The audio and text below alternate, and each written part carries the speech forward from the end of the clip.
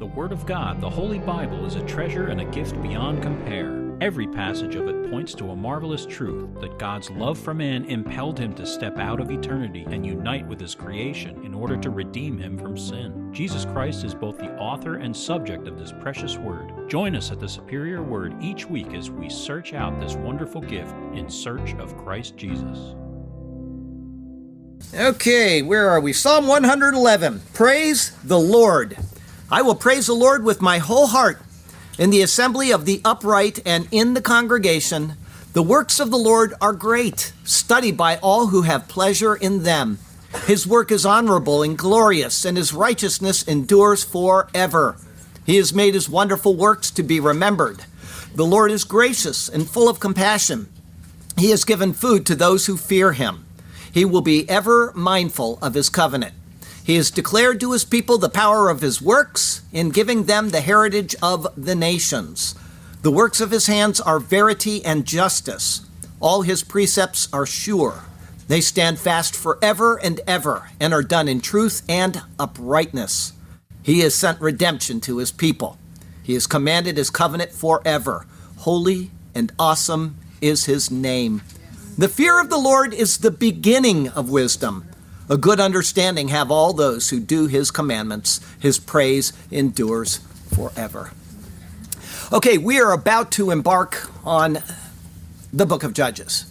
I was thinking about this yesterday and this morning, and I was thinking, before I get into the book of Judges, if somebody new is watching these sermons and says, I want to see what the book of Judges is about, and they're going to hear me reading Hebrew during the sermons and analyzing the Hebrew, and so people immediately jump to the conclusion that I can read and speak Hebrew, and that is not the case, okay? If somebody presents me with a Hebrew document, I can't read it, all right? I would send it to Sergio and say, can you please read this for me?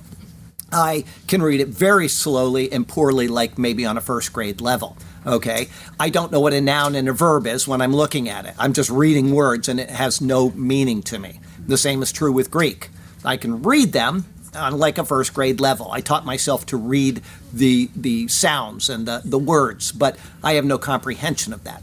When I evaluate a sermon, I have to have a parsing guide for everything that I do in that sermon. A parsing guide is what type of a word is this? Is it an adverb? Is it a verb? Is it a noun? And then it breaks it down into, is it first person? Is it third person? Is it perfect? Is it imperfect? Is it on and on? All of that information I have to study for every single word that I present to you. And that's why sermons can take up to, as this past week, 15 hours to type one sermon. Okay? Hideko was wondering, should she bring me dinner on Monday night while I was sermon typing? And I said no. And, she'll come up with food during the day, and I'm like, don't bring that. I don't want to do anything but type this sermon. But when you hear me read the Hebrew, it's because I have studied every single nuance of it. But I do not speak Hebrew. I do not speak Greek very well. I can, communicate on a minor level with my friends back there, and I can get the basics. The nuances are beyond me. Okay, so I just want to make that understood to everybody so that they don't go out and, misrepresent me and say, oh, well, Charlie speaks and reads Hebrew and Greek. I study Hebrew and Greek every single week to present these to you. I will not ever present something to you that I have not fully studied, and I am 100% sure that it says what it says. And Sergio will tell you this. Despite my lack of knowledge in Hebrew and Greek, modern Hebrew is completely different than ancient Hebrew. And he will often come to me and we'll talk about it, and he will side with my conclusion. Happened last week with one particular issue. So languages are not just something so simple as saying, I know this language. And listen, I know Korean people. When I taught at the Korean church for years, I knew Korean people that could not speak one word of English, that knew English better than I will ever know English. And that's the same with people that go to Hebrew and Greek school in college. They won't be able to speak it at all. They know how to mechanically break down that language in a way that Sergio and Rhoda would never be able to do. Okay, because they know the language without needing to know all those intricacies. So just because somebody can or can't do something does not mean that he's not proficient at it. My proficiency comes from study. So I want to make that clear to everybody, just in case somebody is starting with Judges and doesn't understand what's going on. Everything has been researched. Everything has been verified when I do these. We are in Judges chapter 1, verses 1 through 8. And I was saying this morning to the church that I was completely surprised with how these verses came out, verses 1 through 8. I wasn't expecting it, and I was so excited. I've been waiting to give this sermon just because the typology is so cool. And you may not find it that way, but I found this to be just a very, very cool typological picture of what has been happening in redemptive history. Okay? But we're reading Judges 1 through 8 first. Now, at the death of Joshua, it came to pass that the children of Israel asked the Lord, saying, "Who shall be first to go up for us against the Canaanites to fight against them?" And the Lord said, "Judah shall go up. Indeed, I have delivered the land into his hand."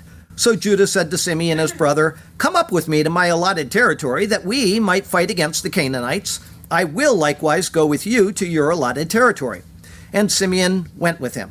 Then Judah went up, and the Lord delivered the Canaanites and the Perizzites into their hand, and they killed 10,000 men at Bezek. And they found Adoni-Bezek in Bezek, and fought against him, and they defeated the Canaanites and the Perizzites. Then Adoni-Bezek fled, and they pursued him, and caught him, and cut off his thumbs and big toes. And Adoni-Bezek said, 70 kings with their thumbs and big toes cut off used to gather scraps under my table, as I have done. So God has repaid me. Then they brought him to Jerusalem, and there he died. Now the children of Judah fought against Jerusalem and took it. They struck it with the edge of the sword and set the city on fire. Okay, this is entitled Judah Shall Go Up. There are several mysteries concerning the book of Judges. In one way, it is the simplest of all the books to read. It involves interesting stories and curious oddities that excite the mind. R.C. Sproul once talked about being at a Jewish camp for children one year. He wanted to read the Bible to them. Since he knew that he couldn't read from the New Testament, he chose the book of Judges. For a young mind, it has all of the excitement of a first-rate Hollywood movie. Samson and Delilah. Oh my! Samson bringing down the walls of the Temple of Dagon. Ooh! 300 men defeating the vast army of the Midianites. Hooray! The stories in Judges are filled with exciting details, but they also carefully reveal the underlying problem with man and the grace of God towards his people. Such great things are ahead of us as we enter into this new and exciting part of God's Word. Our text verse comes from Hebrews 11. It's verse 32. "And what more shall I say? For the time would fail me to tell of Gideon and Barak and Samson and Jephthah."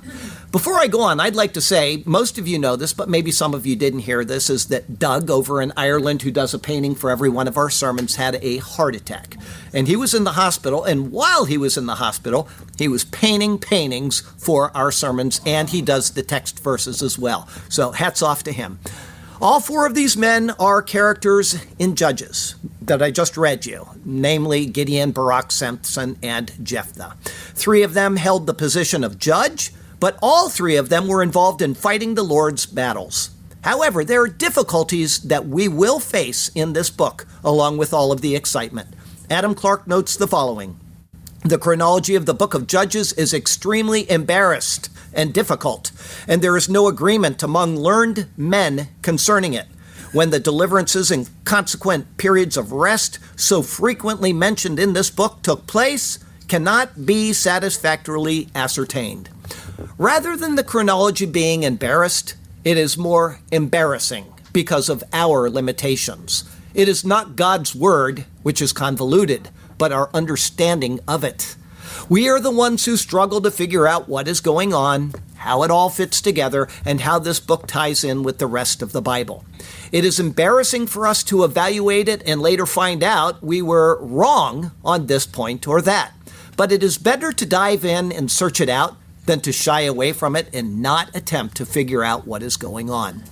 The Lord willing, over the next 21 chapters of the book of Judges, I will do my utmost to not embarrass myself as I provide you with the details contained in them. While typing this sermon, I found out that I had an error in something I presented in the Joshua sermons. I will clarify it as we go. It's a rather small error, but I apologize to the Lord many, many times as I typed this sermon. We should strive for perfection as we evaluate this gloriously marvelous word. This is because it is God's superior word. And so let us turn to that precious word once again, and may God speak to us through his word today, and may his glorious name ever be praised. I've got 3 thoughts for you today. The first is the book of Judges and introduction. The book of Judges is the 7th book of the Holy Bible. Depending on how the Old Testament is divided, it is sometimes classified as 1, the second book of the section, sometimes called the Writings. 2, one of the historical books, or 3, a portion of the former prophets. Jesus uses this last division in Luke 24 when he says, "These are the words which I spoke to you while I was still with you, that all things must be fulfilled which were written in the law of Moses and the prophets," that section there, "and the Psalms concerning me." And he opened their understanding that they might comprehend Scripture. Judges follows Joshua. Its Hebrew name is Sefer Shoftim, literally Book Judges. It is named based on the period of Israel's history that was ruled by judges rather than kings. It is often claimed that this was a period of Israel living in a pure theocracy. But such a notion implies that the people are living for God and under his rule in an obedient and heartfelt manner. This is hardly the state of Israel at this time. Rather, a state of apostasy is noted at the turn of every page. As far as dating when the book was written, there is dispute. However, the conservative and traditional dating is based upon internal clues found within the book. First, a repeated phrase concerning Israel having no king looks ahead to a time when Israel will have a king. Saul was Israel's first king, as recorded in 1 Samuel. Therefore, its writing would be at that point or after. In Judges 1, it notes that Jebusites were living in Jerusalem. However, David conquered Jerusalem in 1004 BC. Therefore, it would predate that time frame. Likewise, a reference to Canaanites living in Gezer hints at a time before that city was given to Solomon as a gift in 1 Kings 9, verse 6. Also, there is a reference to Bethlehem, Judah in Judges 17 and 19, and also in Ruth 1 and 1 Samuel 17. As this occurs nowhere else in that manner, it seems to indicate that the phrase was limited to a specific period around the time of the prophet Samuel, the final judge of Israel. One verse that tends towards a much later dating for the book is Judges 18, verse 30, where it says, "Then the children of Dan set up for themselves the carved image. And Jonathan, the son of Gershom, the son of Manasseh, and his sons were priests to the tribe of Dan until the day of the captivity of the land." If this is referring to the exile of the inhabitants under Tiglath-Pileser III in 733-32 BC, or their final deportation under Sargon in 722-21 BC, then it means the book, or at least this note in the book, was written hundreds and hundreds of years later. However, this could be a prophetic announcement of a future captivity because of Israel's apostasy, or it could refer to some other event that occurred. What is most likely, and I am certain that this is the case, is revealed from an evaluation of the word translated as captivity. The word is galah. It signifies to uncover or to remove, but it is widely translated as reveal, appear, discover, disclose, make known, and so on. This word, galah, is used in 1 Samuel 4 at the time of the captivity of the ark. Here it says in 1 Samuel 4, "Then she named the child Ichabod, saying, 'The glory has departed, galah, from Israel, because the ark of God has been captured, and because of her father-in-law and her husband.' And she said, 'The glory has departed, galah, from Israel, for the ark of God has been captured.'" Thus, this verse that seemingly points to a later date may be the author's reference to this event. If so, it would make Samuel a likely candidate for having authored the book of Judges. No author is named within the book, but Samuel the prophet is traditionally considered to be the inspired author. The Talmud ascribes authorship of both Judges and Samuel, which in Christian Bibles is divided into 1 and 2 Samuel, to the prophet Samuel. As for the dating of the actual contents of the book, it follows between the events of the book of Joshua and the reign of Saul, Israel's first king. This is a period of about 300 years. However, a seeming inconsistency is found in Paul's words of Acts 13. It says there, "Now for a time of about 40 years, he put up with their ways in the wilderness. And when he had destroyed 7 nations in the land of Canaan, he distributed their land to them by allotment. And after that he gave them judges for about, here it is, 450 years, until Samuel the prophet. And afterward they asked for a king. So God gave them Saul the son of Kish, a man of the tribe of Benjamin, for 40 years. The problem with this is that it says in 1 Kings 6 verse 1 that it was 480 years from the Exodus until starting to build the temple in Jerusalem. This would make the Bible's chronology seemingly impossible to reconcile because of the kingships of Saul and David, along with the 40 years in the wilderness at the events of Joshua. However, the words of Paul are not speaking of a set chronology of one judge leading to the next. Rather, the rule of some judges overlapped the rule of other judges. Taking the time of each judge's rule, as recorded in Judges and in 1 Samuel, and then adding them together reveals what Paul was speaking of. 8 plus 40 plus 18 plus 80 plus 20 plus 40 plus 7 plus 40 plus 3 plus 23 plus 22 plus 18 plus 6 plus 7 plus 10 plus 8 plus 40 plus 20 plus 40. This totals 450 years. Thus, Paul's reference is to the cumulative years of rule by the judges, even when they overlap, not a chronological dating. As far as a historical context, the book is given to reveal the time when Israel was ruled by judges rather than a king.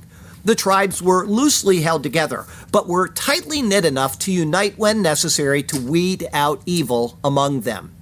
This is especially seen towards the end of the book when the tribe of Benjamin commits a great offense in the land. From a theological perspective, the events of the book reveal that though there are human judges within the land, the Lord, meaning Jehovah, is the true and ultimate judge over the events that occur. For example, during the time of Jephthah, conflict arose between Israel and the people of Ammon. In his words to them, he says the following, "Therefore, I have not sinned against you, but you wronged me by fighting against me. May the Lord, the judge, render judgment this day between the children of Israel and the people of Ammon." Other internal clues concerning the Lord's rule are seen within the book as well. For example, Deborah is said to have judged while sitting under a palm tree, a symbol of uprightness and righteousness, in Judges 4. The passage will then refer to the righteous acts of the Lord, that's Judges 5 verse 11, as the true judge of Israel. In Judges 6, the next major account in the book, it says the following, "Now the angel of the Lord came and sat under the terebinth tree, which was in Ophrah, which belonged to Joash the Abizarite, while his son Gideon threshed wheat in the winepress in order to hide it from the Midianites. The Lord sat under an elah, or terebinth tree, indicating strength. The passage then builds on the idea of the might of the judge whom the Lord had appointed to deliver the people. Paying attention to these types of internal clues will provide the reader with the means of understanding the theology that lies behind the narrative. The people are prone to wander, and the judges are selected to return them to the Lord. The people are subdued by their enemies, and the judges are appointed to free them from their plight. The people are faithless to the covenant, and the Lord remains faithful to it, even when the judge himself is weak or otherwise ineffective. An important note that must be included is that the book of Ruth is noted as occurring during the time of the judges. That's stated in Ruth 1 verse 1. As such, this time frame is not only concerned with the preservation of Israel as a people, but like all of their history, it is carefully watched over to lead to the Davidic rule of Israel, and thus to the coming of the Messiah. Even if veiled throughout all of what occurs, the anticipation is that of the coming of the true judge in his incarnation. And that leads to the redemptive context of the book. Judges, like Joshua, demonstrates the faithfulness of the Lord in keeping his promises to the people. They are settled in the land, they act contrary to the will of the Lord, and he takes action to instruct them through correction. And yet, he remains faithful to the covenant promises he has agreed to. The key thought of Judges is the twice repeated statement from Judges 21:25, also Judges 17:6. In those days, there was no king in Israel. Everyone did what was right in his own eyes. Even while Israel did not do what was right in the eyes of the Lord always upheld his side of the covenant. This was to ensure that the people would continue until the coming of the Messiah, and thus to the redemption of the world from the power of sin. A key passage that encompasses this thought is found in these words from Judges 10. So the Lord said to the children of Israel, "Did I not deliver you from the Egyptians and from the Amorites and from the people of Ammon and from the Philistines? Also the Sidonians and Amalekites and Maonites oppressed you, and you cried out to me, and I delivered you from their hand. Yet you have forsaken me and served other gods. Therefore I will deliver you no more. Go and cry out to the gods which you have chosen. Let them deliver you in your time of distress." And the children of Israel said to the Lord, "We have sinned. Do to us whatever seems best to you. Only deliver us this day, we pray." So they put away the foreign gods from among them and served the Lord, and his soul could no longer endure the misery of Israel. Sounds like us, doesn't it? Sounds just like us. Being the seventh book of the Bible, it is of value to consider the number as it is revealed in Scripture. 7 is the number of spiritual perfection. Obvious pictures of Christ, the epitome of spiritual perfection, will be seen in the book of Judges. And yet, God will use imperfect people to accomplish this. As such, those highlighted in Judges are only typical of Christ, and the book is merely a typological representation of the greater judge, Jesus Christ. There is much more that could be said about this book, and commentaries abound for you to consider. As for us, it's time to enter into this treasure of God's Word and begin seeking out its secrets. May the Lord bless our time in the book of Judges. The enemies are out there, but they are defeated. The victory is assured as we head out. Through the power of the cross, they are unseated. And so to the Lord we give a victory shout. Every tribe and tongue and nation is included in the deal. Human hearts filled with elation because of the precious seal. How grateful we are for what you have done. Thank you, O God, for our Lord Jesus. We have restoration through the giving of your Son. Such marvelous things you have done for us. Thank God for Jesus. We all fall away, and then when times get tough or when times get bad, we have to rush off to church or rush off to the Bible study and get our lives corrected again. Instead, let us pursue the Word every day of our life. Let's stay close to the Lord so we don't have to be like Israel, who constantly fell away and had to be called back to the Lord. Our first thought today is big thumbs and toes. It's verses 1 through 8. Now, after the death of Joshua, it came to pass. The book actually begins as several of the books of the Old Testament begin, with a conjunction connected to a verb, Vehi acharei mot Yehoshua, and it was after death Joshua. Beginning with the word "and," it signifies that what is presented is merely a continuation of the same story that we have been reading. God is revealing to us wonders, unfolding them in a logical sequence which, at times, may or may not be chronological, but they fit in a fashion as orderly as if they are chronological. In this case, it is a chronological event, following directly after the recorded death and burial of Joshua as Joshua ended. This same "and" begins the books of Exodus, Leviticus, Numbers, Joshua, Ruth, 1 and 2 Samuel, 1 and 2 Kings, 2 Chronicles, Ezra, Esther, Ezekiel, and Jonah. Beginning this way is intended to show us the continuation of a thought process that began earlier. The note of the deaths of Joshua and Eleazar were recorded at the end of Joshua, our passage last week. Now it came to pass after these things that Joshua the son of Nun, the servant of the Lord, died, being 110 years old. And they buried him within the border of his inheritance at Timnath-serah, which is in the mountains of Ephraim on the north side of Mount Gaash. Israel served the Lord all the days of Joshua and all the days of the elders who outlived Joshua, who had known all the works of the Lord which he had done for Israel. The bones of Joseph, which the children of Israel had brought up out of Egypt, they buried at Shechem, in the plot of ground which Jacob had bought from the sons of Hamor, the father of Shechem, for 100 pieces of silver, and which had become an inheritance of the children of Joseph. And Eleazar the son of Aaron died. They buried him in a hill belonging to Phinehas his son, which was given to him in the mountains of Ephraim. It is with this context that the words, "and it was," find their meaning. It is at this point in the history of the redemptive narrative, verse 1 continues, that the children of Israel asked the Lord, "Vayishalu bnei Israel be Yehovah," and asked sons Israel in Yehovah. The first thing to notice is the repetition of "and" here. And it was after death Joshua, and asked sons Israel in Yehovah. John Lang takes this as cause and consequence. Hence, he sees it as being right after the death of Joshua, they asked.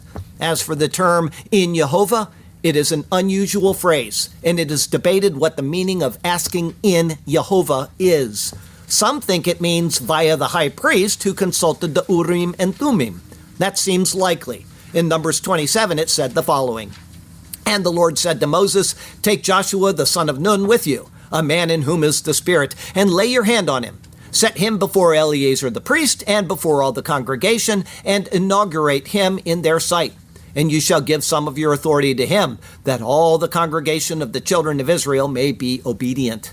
He shall stand before Eleazar the priest, who shall inquire before the Lord for him by the judgment of the Urim. At his word they shall go out, and at his word they shall come in, and he and all the children of Israel with him, all the congregation." The words "by the judgment of the Urim" are "bemishpat ha-Urim," in judgment, the Urim. Hence, to inquire in Yehovah would be in the judgment of the Urim, because it is the Lord who responds according to the Urim, the lights.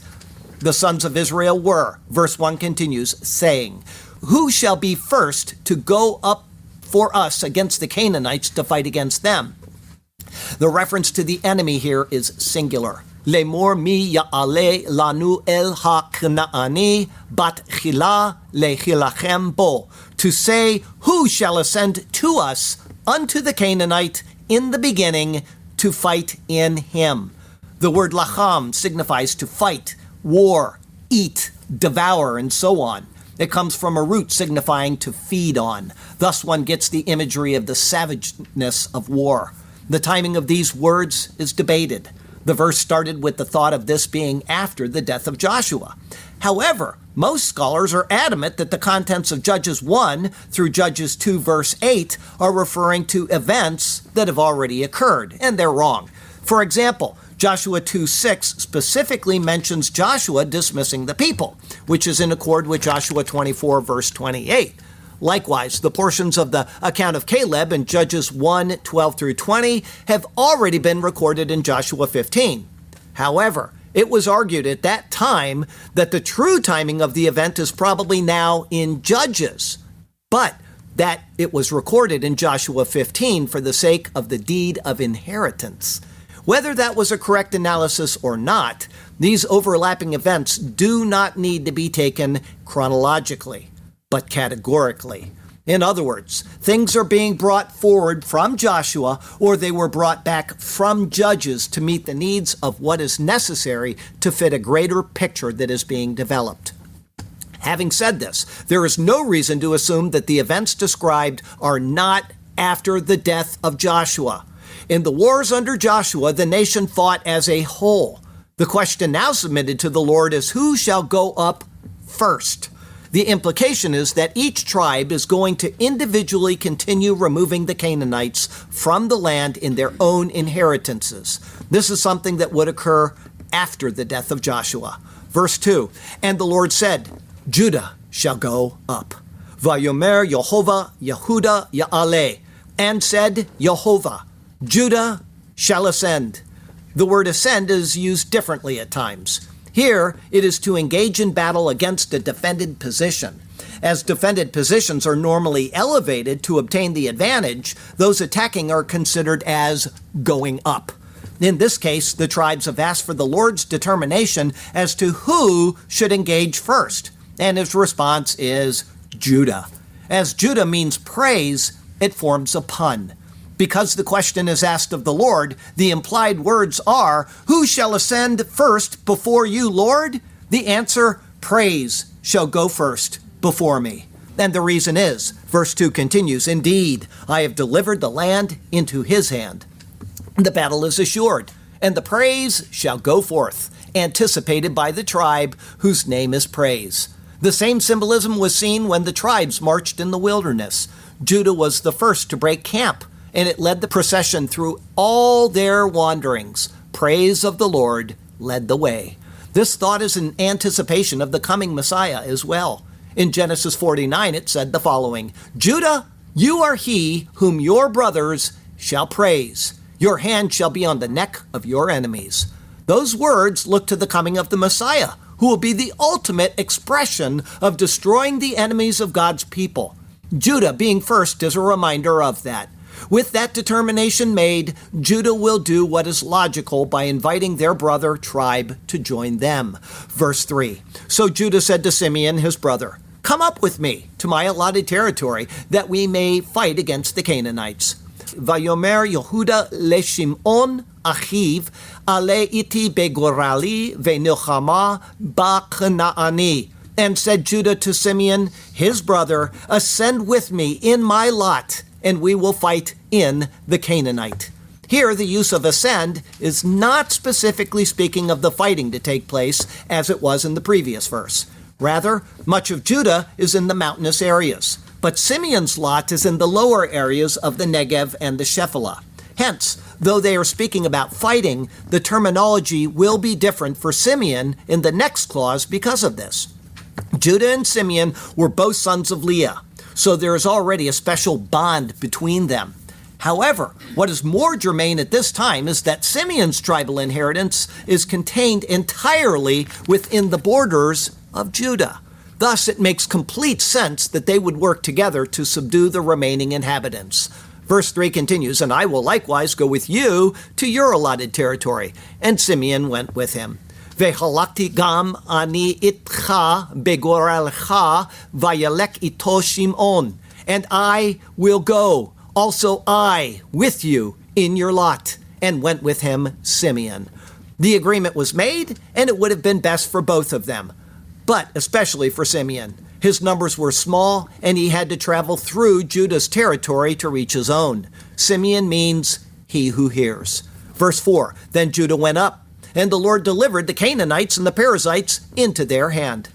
Vaya'al Yehuda vayiten Yehovah et ha-Kanaani veha-Perizzi beyadam. And ascended Judah, and gave Yehovah the Canaanite and the Perizzite into their hand. The verb is singular. Thus it means that either Judah went up alone or that Simeon is included as a part of the force of Judah. As for the names of the enemies, these are the same two groups mentioned at the time of Abraham in Genesis 13 and again at the time of Jacob in Genesis 34. Canaanite means humiliated, humbled, or even subdued. In some of the previous sermons, I identified Perizzite as a breach or eruption, coming from Paratz. That is not correct. Rather, it comes from Perazzi, a hamlet dweller. Thus, it means something like villagers or dwellers in an open country. Verse 4 continues, and they killed 10,000 men at Bezek. Vayakum bevezek aseret alapim ish, and struck in Bezek 10,000 man. The name Bezek comes from the noun bazak, signifying a flash of lightning. However, this is not in reference to heat, noise, or illumination, but the scattering effect.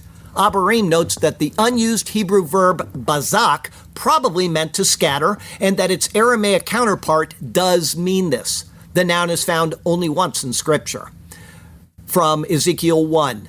As for the likeness of the living creatures, their appearance was like burning coals of fire, like the appearances of torches going back and forth among the living creatures. The fire was bright, and out of the fire went lightning, barak, and the living creatures ran back and forth in appearance like a flash of lightning, bazak. Hence, it means scattering or flash of lightning. The number 10,000 should be taken as a large but indeterminate number. However, being a multiple of 10, it implies that nothing is wanting, that the number and order are perfect, that the whole cycle is complete. That's E.W. Bullinger. It appears that these words anticipate the next verse. In other words, the battle is described in its overall victory, and then the details are filled in. If this is not the case, then it would mean that Bezek, which is only elsewhere mentioned in 1 Samuel 11, is a district rather than a city. If so, then two separate events are described between these two verses. Either way, verse 5, and they found Adoni-Bezek in Bezek and fought against him. Vayimtsu et Adoni-Bezek bevezek vayilchamu bo. And they found Adoni-Bezek in Bezek and fought in him. The word Adoni is not a name, but a title. Adon means master, sir, lord, and the I makes it possessive. Thus it is my lord, or lord of. Therefore, the entire name is either Lord of Scattering or My Lord of Scattering, or Lord of the Lightning Bolt or My Lord of the Lightning Bolt. Saying they found him may mean that they came upon him suddenly and completely surprised him. Also, saying fought against him is a way of saying that they fought against his entire army. The singular speaks of all under him. As such, it appears that the entire army was completely unprepared for what came upon them. Verse 5 continues, and they defeated the Canaanites and the Perizzites. Again, as normally, it is singular. And they struck the Canaanite and the Perizzite. The meaning is that the Canaanites and Perizzites were completely defeated. Not that every one of the people groups was killed. Both names will be seen again later in Scripture. Verse 6, then Adoni-Bezek fled. And they pursued him and caught him and cut off his thumbs and big toes. There is no way to satisfactorily translate this clause in English. There is one word, bohen, to describe both thumb and big toe. A literal translation using one word would be his thumbs, hands, and his feet. Of this, Adam Clarke and others say that he might never be able to draw his bow or handle his sword, and great toes, that he might never be able to pursue or escape from an adversary. This cannot be the reason. If it were, it would mean that they would do this to every foe that they encountered. That would be similar to what is recorded by Cambridge. They say, a barbarity frequently practiced in ancient warfare to mark the humiliation of the captives and prevent them from further mischief. Thus, the Athenians are said to have decreed that the right thumb of every agent, I can't even pronounce that word, every person from that location taken prisoner should be cut off, that they may be incapable of carrying a spear, but not incapable of working an oar. This is the only time that this punishment is meted out in Scripture, and thus it cannot be that they were worried about this guy fighting back, running away, or any other such thing. Verse 7, and Adoni-Bezek said, 70 kings with their thumbs and big toes cut off used to gather scraps under my table. More precisely, it reads, 70 kings' thumbs, their hands and their feet cut off, have been gathering under my table. Of this, Charles Ellicott says, the peculiar appropriateness of the punishment in this instance arose from the lex talionis, or law of equivalent punishment, which Moses had tolerated as the best means to limit the intensity of those blood feuds. That only applied to those under the law. This may be a case of he got what he dished out, but it is not a case of judgment under the lex talionis, except as it would apply to an offense against God himself. As for the number 70, being a multiple of 7 and 10, Bullinger says it signifies perfect spiritual order carried out with all spiritual power and significance. Both spirit and order are greatly emphasized.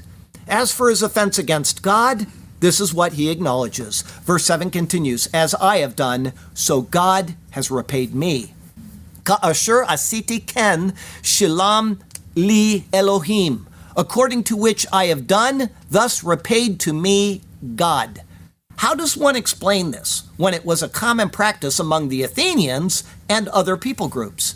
It isn't like God repaid all of the others who did this in the same manner, and yet Adoni-Bezek ascribes it to the doings of God.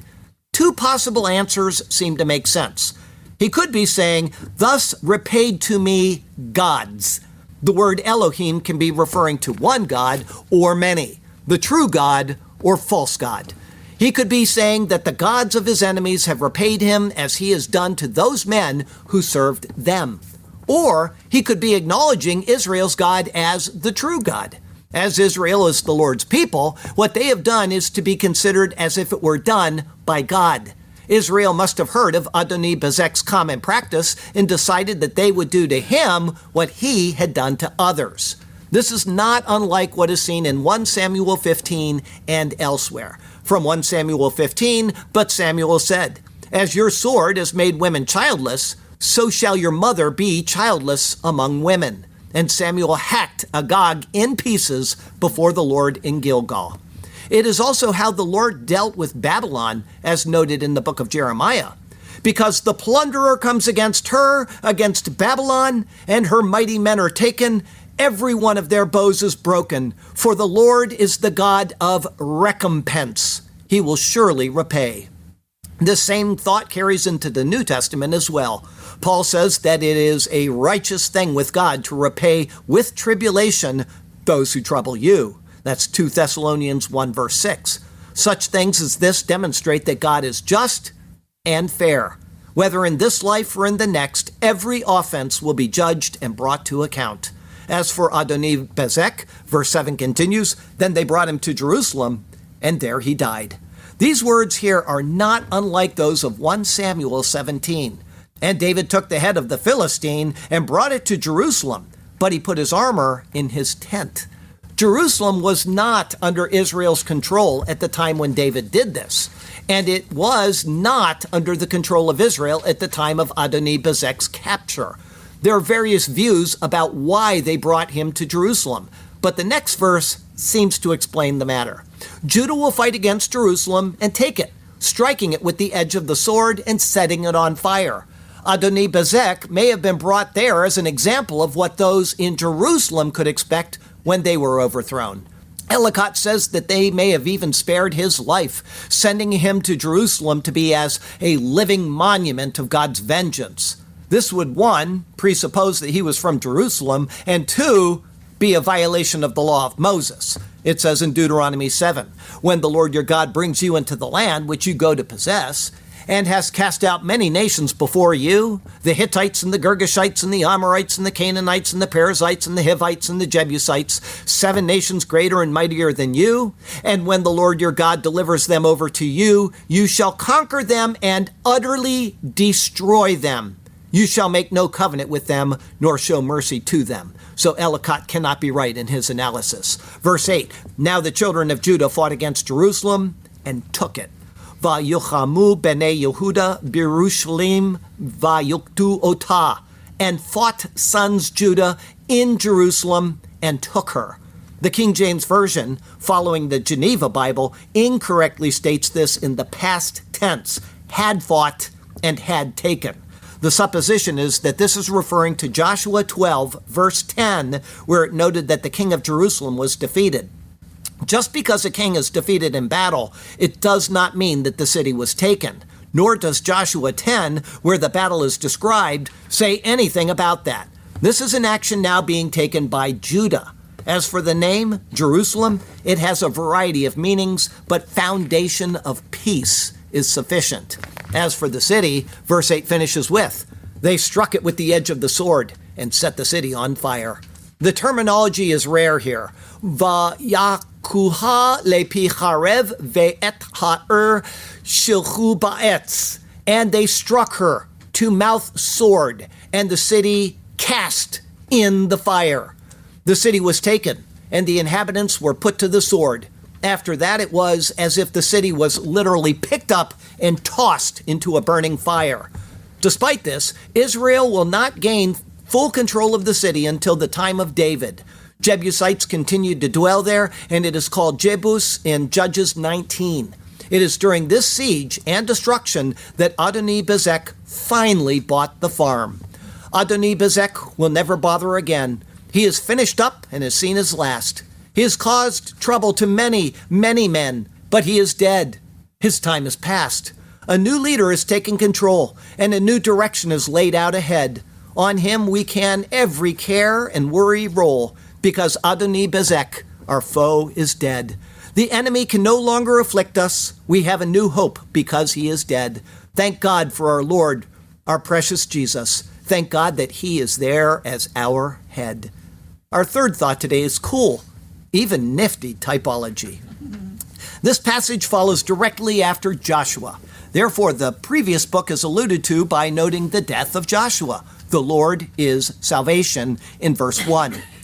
That looks to the death of Christ, the Lord who is salvation. Obviously, Jesus' resurrection can't be noted in an Old Testament passage like this because Joshua is still in the ground. But Jesus' death includes his resurrection, so it is implied. After his death, a war is required. Paul clearly notes this several times in several ways concerning a war that we're in. He notes that we are soldiers and the implements of warfare we use. He directs Timothy to wage the good warfare, 1 Timothy 1:18, and so on. The question is, who will go up first? Literally, it said, in the beginning, to fight the Canaanites. But even before the question, it said, asked sons Israel in Jehovah. It is a picture of those in Christ. As for noting the Canaanites, humbled or subdued, they are already defeated by Christ, as will be seen in a minute, but who still have to be defeated in the ongoing war that Christ has won. Does everybody understand that? The enemy is defeated, but we are still in a war and we are engaging in warfare. Just because the enemy is defeated doesn't mean the war doesn't continue on.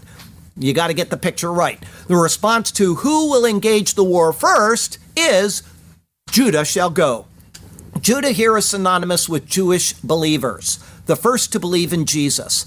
Paul then further explains their state in Romans 2 by making a pun on the name of Judah through the use of the word praise. He says, for he is not a Jew who is one outwardly, nor is circumcision that which is outward in the flesh, but he is a Jew who is one inwardly, and circumcision is that of the heart, in the spirit, not in the letter, whose praise, think of the word Jew there, is not from men, but from God.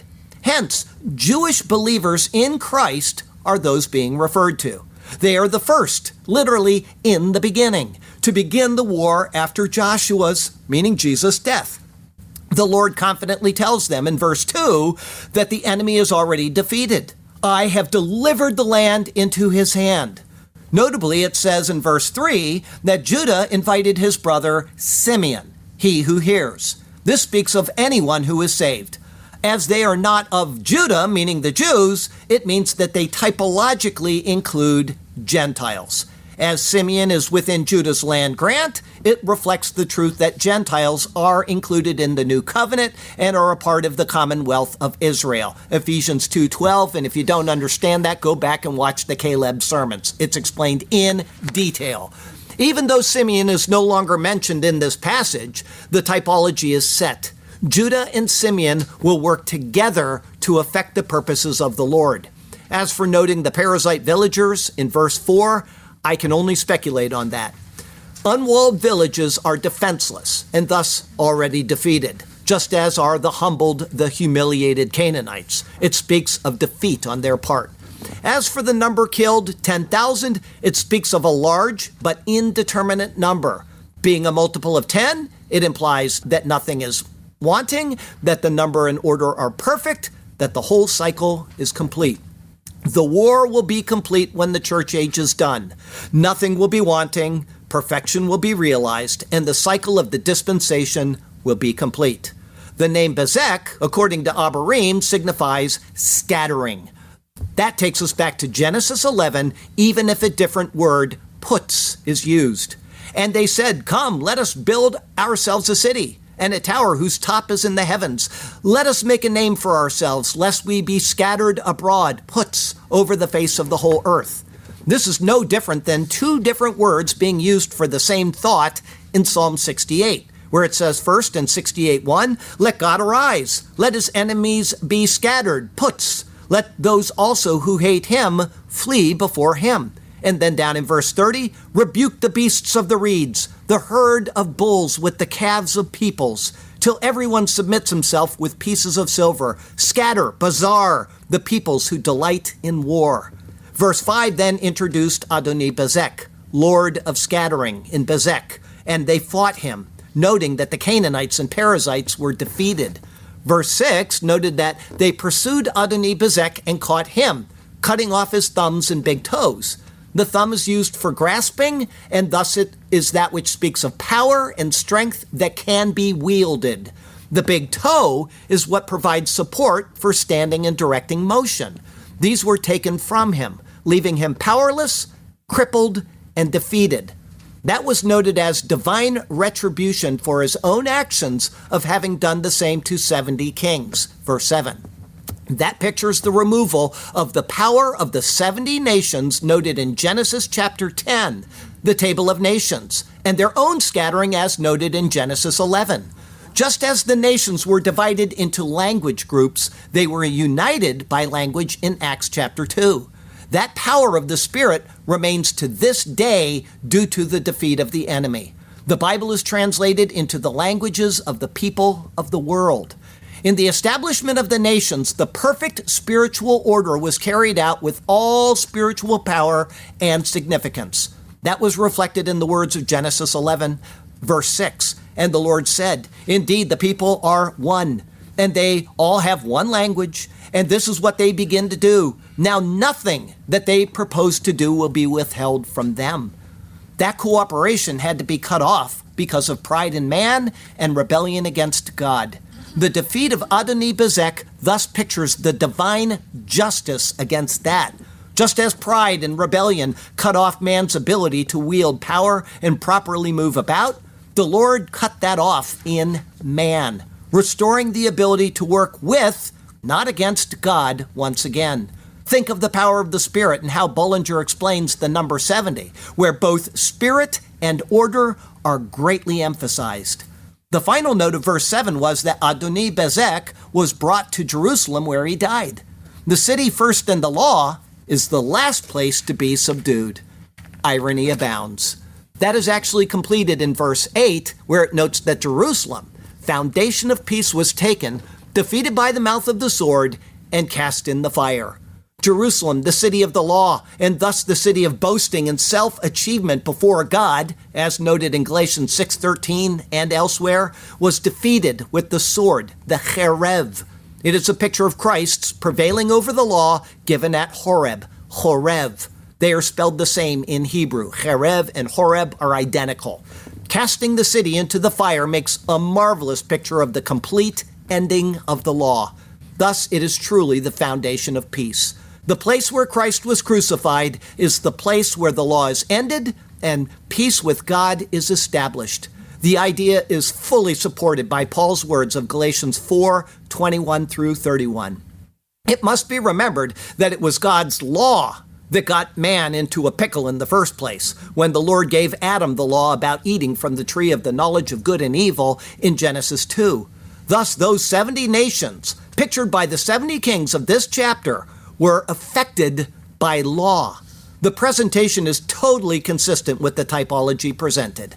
It is law that separates us from God, not because there is anything wrong with the law, but because of our actions under the law. If believers were under the law today, we would lose our salvation lickety-split. But we are not under law. Rather, we are under grace. And more, because we are not under law, we can no longer be imputed sin, which is exactly what separates us from God. There are just a few verses in today's passage, but once again, the truth is revealed that what man needs is not more law, but God's grace. This is what is offered in the giving of his Son for us. Let us be ever grateful to him for the grace of our Lord Jesus Christ. Amen.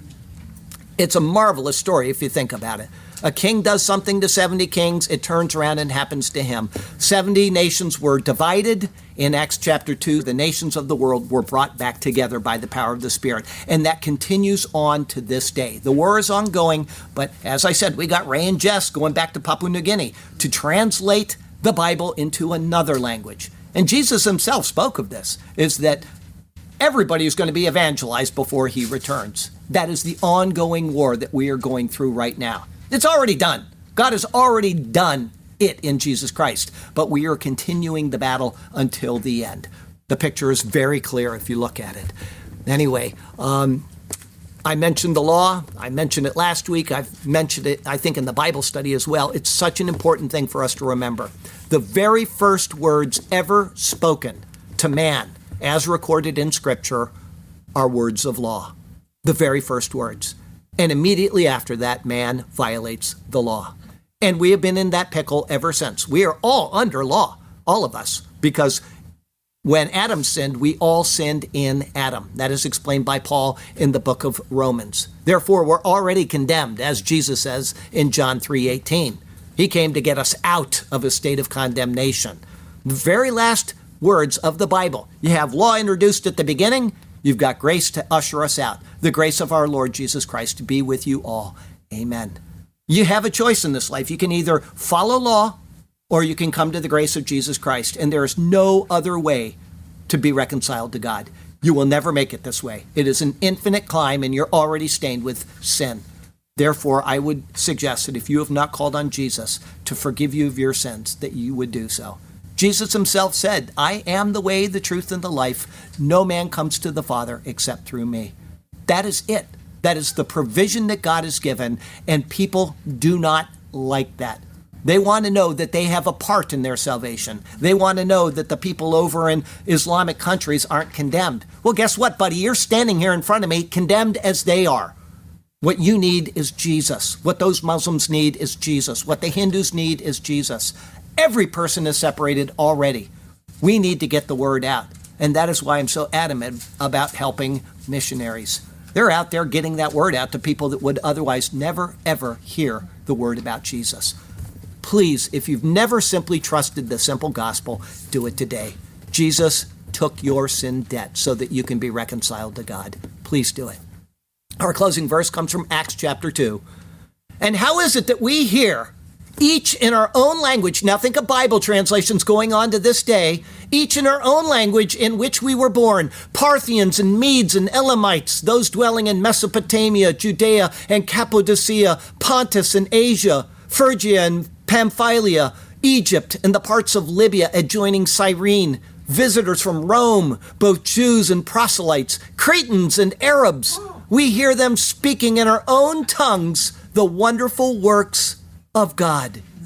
That's what's being pictured there to usher us into a new book of the Bible. Isn't that marvelous? I think it's just unreal. I was sitting there at the end of the day totally stunned because I wasn't expecting that. Anything but that. I was totally stunned at what came out of this passage. Next week is Judges 1, 9 through 15. The typology is a pretty sweet thing. It's entitled Upper Spring and Lower Spring. That'll be our second Judges sermon. And I will give you a spoiler alert. It is very, very similar to a sermon we did in Joshua because the same passage is being described in just a little bit different way. You got to really pay attention for the subtle nuances that change them, but it's a very similar, and the typology remains the same, okay? The Lord has you exactly where he wants you. He has a good plan and a purpose for you. It is he who judges his people according to their deeds. So follow him, live for him, and trust him, and he will do marvelous things for you and through you, okay? Now, I've got a question for you, and this is really easy. Yes, I know, but this is really easy. This is really easy, so you have to raise your hand. Now, it's not going to be easy for everybody, because not everybody here spends time reading the Bible. Shame on you. But this is very easy, and a lady made 2 of these for us. They are pot holders for red, white, and blue. And so I got one this week, and I wrote her name. I got 2 things on the same day. This one I know is from Kathleen. I know this is from her. So she made this, and this is for somebody in the church. If you can answer this question, raise your hand. Okay, let's practice, okay? All right. Esther's Hebrew name is Hadassah. There you go. I'm not going to throw it because I might get somebody in the eye. This will be over here for you. Yes. All right. Hadassah. Very good. And what does Hadassah mean? Esther. Yeah, it means very good. Anybody? Down where the projects are, I go to this road once every 2 weeks or so with scrap metal. Rhymes with turtle. Myrtle. Myrtle the turtle. That's right. So Hadassah means myrtle. All right. There you go. Okay. Got a poem and we'll take the Lord's Supper. Judah shall go up. Now after the death of Joshua it came to pass that the children of Israel asked the Lord, saying, who shall be first to go up for us against the Canaanites, to fight against them according to your word? Now, while I'm reading this, keep thinking of what we just went through. And the Lord said, Judah shall go up, please understand. Indeed, I have delivered the land into his hand. So Judah said to Simeon his brother, come up to my allotted territory with me, that we may fight against the Canaanites, and I will likewise go with you to your allotted territory. And Simeon went up with him, surely confident, to the brim. Then Judah went up, and the Lord delivered, giving the enemy Hek, the Canaanites and the Perizzites into their hand, and they killed 10,000 men at Bezek. And they found Adoni-Bezek in Bezek, and fought against him. And they defeated the Canaanites and the Perizzites. For them, things turned rather grim. Then Adoni-Bezek fled, and they pursued him, so it goes, and caught him and cut off his thumbs and big toes. And Adoni-Bezek said, 70 kings with their thumbs and big toes cut off used to gather scraps under my table, so I confide. As I have done, so God has repaid me. Then they brought him to Jerusalem, and there he died. Now the children of Judah fought against Jerusalem and took it. They didn't quit. They struck it with the edge of the sword, and they set the city on fire, maybe roasting marshmallows in it. Lord God, turn our hearts to be obedient to your word. Give us wisdom to be ever faithful to you. May we carefully heed each thing we have heard. Yes, Lord God, may our hearts be faithful and true, and we shall be content and satisfied in you alone. We will follow you as we sing our songs of praise. Hallelujah to you, to us your path you have shown. Hallelujah. We shall sing to you for all of our days. Hallelujah and amen. Heavenly Father, thank you for the chance to enter into a new book of your precious word. Thank you for the book of Judges, and I certainly pray that it will be something that will inspire and illuminate all of us, that we will want to pursue your word even more as the days go by. Thank you. Thank you above all for Jesus Christ our Lord, who gives us hope beyond this rotten, fallen world where bad things happen to good people and where wickedness seems to abound more and more. You have got it all planned for us so that someday we will be redeemed from this place and we will be brought into your presence. And we thank you for that assurance that we possess because of the simple gospel that all we need to do is believe by faith. Thank you. Any harder and nobody would be saved because we just don't know how to do anything on our own. But you've done it all for us, and so we thank you. Thank you for Jesus Christ our Lord, and it's in his beautiful name we pray. Amen.